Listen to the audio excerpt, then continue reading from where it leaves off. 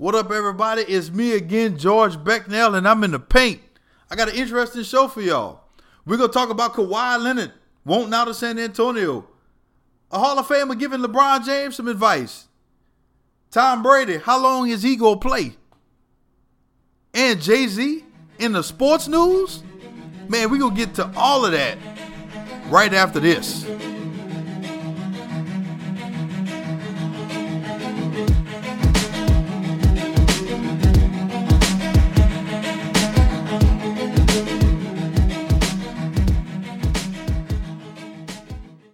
This episode of In the Paint is brought to you by 7 Stitches Lifestyle Boutique. You can shop online at shop7stitches.com. That's www.shop7stitches.com or in person at 415 Lee Avenue, Lafayette, Louisiana, 70501. Phone number 337-484-3720. And remember, at 7 Stitches, we don't just sell clothing, we sell a lifestyle. All right, everybody, first things first. This NBA offseason just continues to get better and better and better. Everybody talking about where's LeBron going. It's keeping all of our attention. You know, Kevin Durant also is going to opt out of his contract.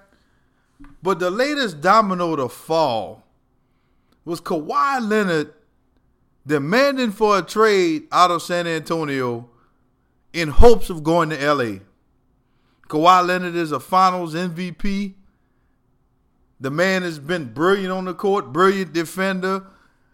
The Spurs, in my opinion, year before last had a shot to beat the Golden State Warriors in the Western Conference Finals had he not gotten hurt.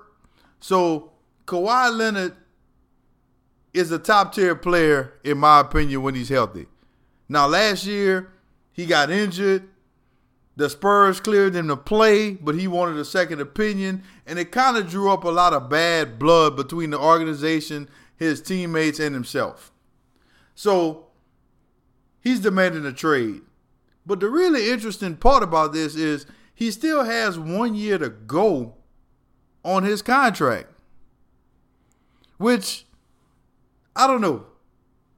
It seems like he's kind of wanting to get out of San Antonio a little too badly, in my opinion, because he's a max contract kind of guy.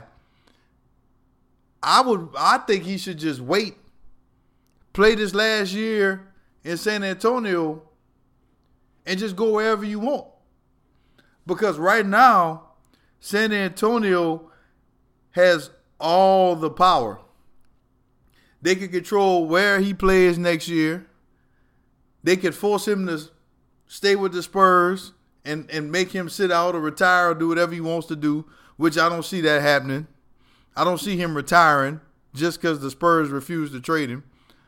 The Spurs came out and said that they will not do business with the Los Angeles Lakers. So he's not going to L.A. next year because the Spurs won't trade him to L.A. I think they said also that they weren't going to trade him to a Western Conference team. So it makes things really, really interesting because that leaves only the Eastern Conference teams. And it also limits his value because if you know Kawhi wants to go to LA, why would you trade any type of assets for Kawhi if you're not 100% sure you can re-sign him past this season? So somebody is going to be able to get him for less than what he's worth in a trade. You know, obviously, the first team that come to mind is the Boston Celtics. Danny Ainge has got all type of young cats up there. He's got all kind of young talent. He's got all kind of assets. The Celtics, in my opinion, can make this happen. I don't know of anybody else that has enough firepower to be able to make a deal attractive for the San Antonio Spurs. So, in my opinion, Kawhi is either going to end up in Boston or he's going to end up in San Antonio. I don't see anybody else even coming close to being relevant. But we'll see how this plays out. We'll keep an eye on it. But I do know one thing. wherever Kawhi Leonard goes, he's going to need another star to have a shot at a title.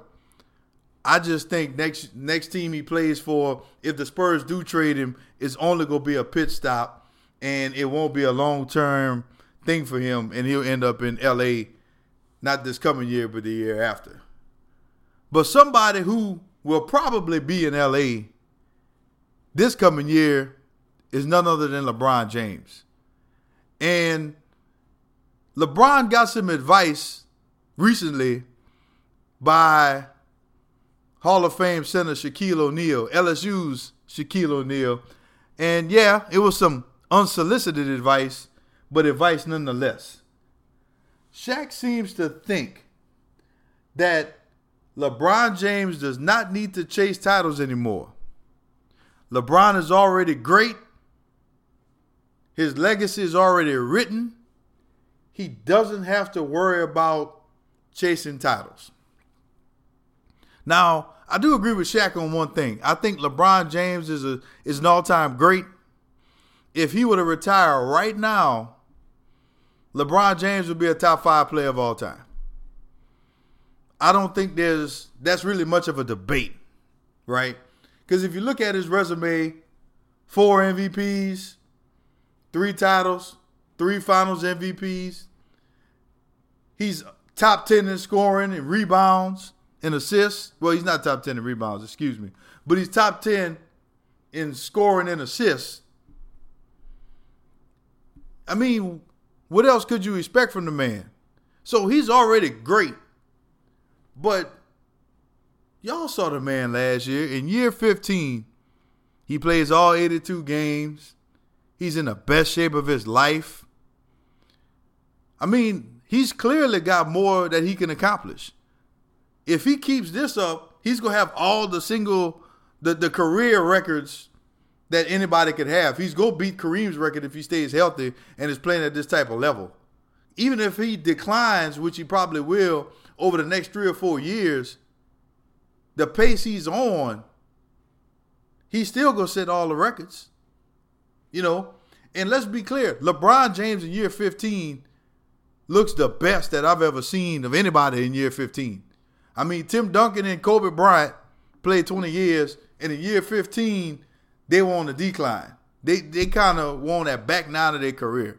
Michael Jordan in year 15 with the Wizards didn't look like Michael Jordan. He was an all-star, and deservingly so, but he didn't look like Michael Jordan. Magic didn't play 15 years. Kareem, by year 15, he was a contributor on the team, but he wasn't the alpha individual on that Showtime Lakers team in year 15 anymore, in my opinion. Shaq looked terrible in year 15. So LeBron still has some stuff to accomplish. Yeah, he has 3 rings right now, which is nothing to sneeze at. But if you look at some of the greats in front of him, Kobe has 5. Magic Johnson has 5. Michael Jordan has 6. He's tied with Larry Bird with 3. I think LeBron should still continue to try to get some rings. You know, because he's in the best shape of his career, looks like. Now, obviously, Father Time is going to come knocking eventually. But, I mean, the man is 33 years old, which is by no stretch old. Yeah, he's got a lot of miles on him legs, but the man still looks like he's in great shape. You know? And some people already think he's the greatest player of all time. I don't. But the man's up there. He's had a brilliant career, and he should still continue to strive for championships, in my opinion. So, absolutely, he should continue to strive for rings. I don't agree with Shaq, and it'll be really, really interesting to see where LeBron lands. I think LeBron is going to get a max deal in L.A. Rumor has it that he wants to play with Paul George. Magic Johnson, Mr. Laker himself, is in that front office, and I feel like just by having Magic associated with the Lakers again, it'll attract a lot of free agents. They got space to where they can bring in 2 to 3 max contract guys and they also have a young nucleus of talent. I mean, if you look at guys like Brandon Ingram, Kuzma, Lonzo Ball, Julius Randle, all those guys are good young talent that are still on their original deals. These guys are very, very affordable. They could go out and get some big name guys and be able to keep those guys around. I think they go land a LeBron James. But who else do you go get to play with LeBron? Is it Chris Paul? I mean, Chris Paul's going to be available. He wants a max contract. I'm not sure if he wants to stay in Houston. I think him and LeBron in L.A. is very, very attractive. Now, if LeBron could play off the ball and allow a true point guard to handle the ball like Chris Paul, that could work. I'm not 100% sure he's going to do it because the only real good point guard he's played with in his career was Kyrie Irving, and he ran him off. So, Chris Paul is one of his boys. Can he coexist with Chris Paul and play off the ball and extend his career some? I think that's probably what he should do. Because having to facilitate, being as ball dominant as he is, takes a whole lot of energy out of him, which I don't think he can sustain that for 3-4 more years. So if he could play off the ball, maybe him playing with somebody like a Chris Paul is a good idea. Now, obviously, another guy from LA is Paul George. I think Paul George will be a player in this. LA could try to make a move for Paul George. I don't think that would be a bad move. But what I would not sleep on is Kevin Durant. Kevin Durant has an opt-out in his contract this offseason as well. And nobody's talking about it. Maybe because the Warriors won 2 in a row. He's got 2 finals MVPs in a row. Everybody would just assume that he's happy. But Steph Curry is scheduled to make $10 million more than him next year. He's already proven that he doesn't mind going to a team that's a superstar-studded team. I just feel like if you are willing to go to a basketball team that won 73 games before you got there, you're open enough to go play with LeBron James in LA. That's just me. I mean, I don't think that would be good for the NBA from a competitive standpoint. But if the Lakers could somehow land LeBron James and Kevin Durant, they have to be the front runner for the NBA title next year. That's the only people I can see beating the Warriors. Because if you look at it, even if they can pull off getting Kawhi Leonard in LA, that's not good enough to beat the Warriors. Kawhi Leonard and LeBron. Even if you could get LeBron and Chris Paul, that's not good enough to beat the Warriors. It's just not. And I think anybody that LeBron goes to, whether it's the Lakers or some other team that makes a strong push, if it doesn't give you the possibility or the probability to beat the Golden State Warriors, one of the greatest dynasties of all time, then it's pointless to do it. So we'll see how that shakes out. But I don't see a scenario where LeBron doesn't end up in LA. And yeah, Shaq, bad advice, brother.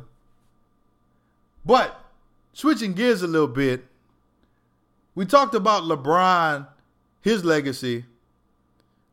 I'm gonna talk about a guy whose legacy is all the way sewn up to me. And that's a guy, Tom Brady. And Tom Brady appeared on the Oprah show, and he had a couple of interesting things to say. He stated that he thinks about life after football, and he was very non-committal about playing until 45, like he originally said. Listen to this man talk. It seemed like after next year, it could be it, or the year after. Because he spoke about things like not being there to drop off his kids to school. and not catching the events and not going to like programs and things like that. And you and I and everybody else both know that when you're an NFL superstar, especially one of Tom Brady's caliber, that takes a lot of dedication. You always working out. You always with the team. You always on the road. You always gone. So if this man is talking like this, I don't know if he's going to really play that long. Which brings up an interesting point. Because what does that say about the New England Patriots organization right now? What does that say about their dynasty? Because Bill Belichick had a backup plan. I think he was ready to move on very shortly from Tom Brady to Jimmy Garoppolo. They made an executive decision. Hey, man, we're not going to pay Jimmy Garoppolo because we got a few more years of Tom Brady. So we're going to send Tom Brady to Frisco. We're going to send Jimmy Garoppolo to Frisco, and we just go roll with Tom Brady. Not a bad option. Guy's got 5 Super Bowl wins and 8 appearances. But he is getting older. So now that Jimmy Garoppolo's gone, now Tom Brady's not talking about playing for a long time, whereas before, he was talking about playing till 45, which is really, really interesting to me. So there's something going on in that New England Patriot organization. It could be the end of their dynasty. I don't know. But we'll see. But one thing that Tom also alluded to, well, he just came flat out and said, hey, man, look, I don't like being called the greatest quarterback of all time. It makes me uncomfortable. You know, there was a lot of other guys that were good in their time and a lot of guys that are good now. He doesn't like being known as the greatest quarterback of all time because he's not done. He's still playing. I don't know. I just didn't feel like Tom was very, very sincere in this whole interview. Because number one, he was very non-committal about playing too much longer. Number two, one thing that I've always admired about Tom Brady was that competitive drive.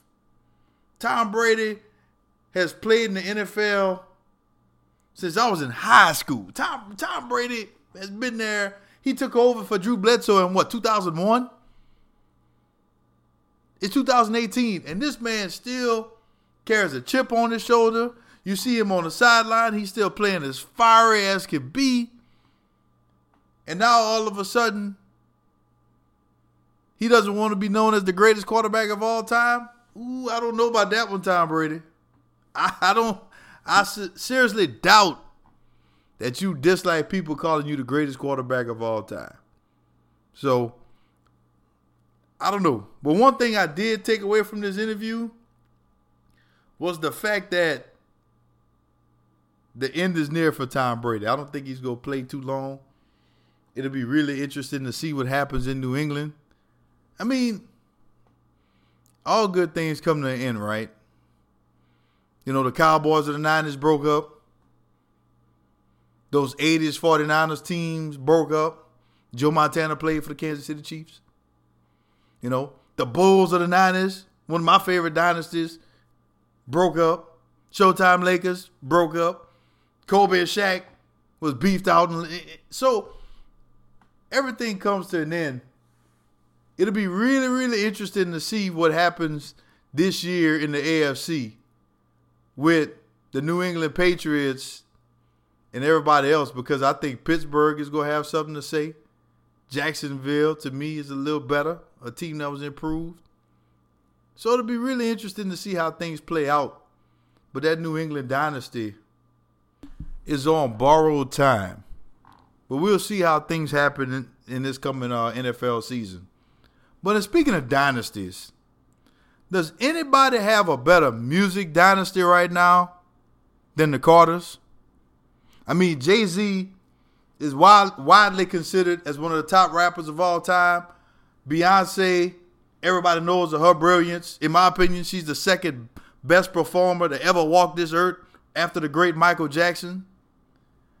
So they dropped a surprise album last week. And Jay-Z's in the news again. But not for his music. Puma Basketball is committed to bringing their shoe back into the NBA. They are focused on their basketball line, and they bring in Jay-Z as a creative consultant, which is already paying off dividends for them, because they were able to go out and get some of the top draft prospects like DeAndre Ayton out of Arizona, Marvin Bagley III out of Duke, and Zaire Smith out of Texas Tech. So let's talk a little bit about how Jay-Z can help Puma. Now look, I get it. All the top guys right now sign with either Nike or Adidas. You know, you got Li Ning coming in and some other Asian companies that have a small percentage of the market. Reebok is almost non-existent anymore in the market. So there's a gap right there for another shoe company to come in and be able to get some of that market. And I think Jay-Z coming on the scene for Puma really, really helps them because, A, he's a sports agent. The Rock Nation represents a few big names, such as Kevin Durant. He might be able to sway some of his clients over and go ahead and sign with Puma. And also, the obvious answer is his role in pop culture. Jay-Z is an icon, and he instantly gives Puma credibility. I mean, if y'all remember, I don't know if y'all remember them S. Carter tennis shoes that Reebok was having. Man, them shoes was ugly as sin, but they were selling because he had his name on it. Jay-Z can have people wearing Puma just because he's on board. So I think this is a fantastic move for Puma. And if he could get one big name to sign with Puma, then they'll bring Puma basketball back. Great move for Puma. Now, staying with basketball, something that I found really interesting was in an interview with the Bleacher Report, Nate Robinson, former NBA guard. I don't know if y'all remember Nate Robinson, but he was about a 5'9" guard, but he used to be able to jump out the gym. Super athletic guy. He also played football in college. He played for the Knicks. He played for the Bulls. He played for a few teams in the NBA. And he's depressed. And he said that the NBA in particular gave him his depression. You know, he said it was hard for him to be able to adjust to what NBA coaches thought he should be. And I'm glad he came out and said this, because, if you're listening to this podcast, then you have some sort of passion or interest in sports. And we look at a lot of these guys who are doing what we dream of. You go out and you play basketball or football or baseball or whatever sport you want to go ahead and put on it.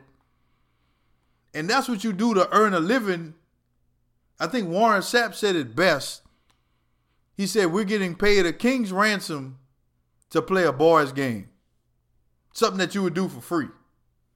So we see these guys and we just assume they have minimal issues. They don't have the same type of problems that normal people would have. So I, for one, am glad Nate Robinson came out and said what he said.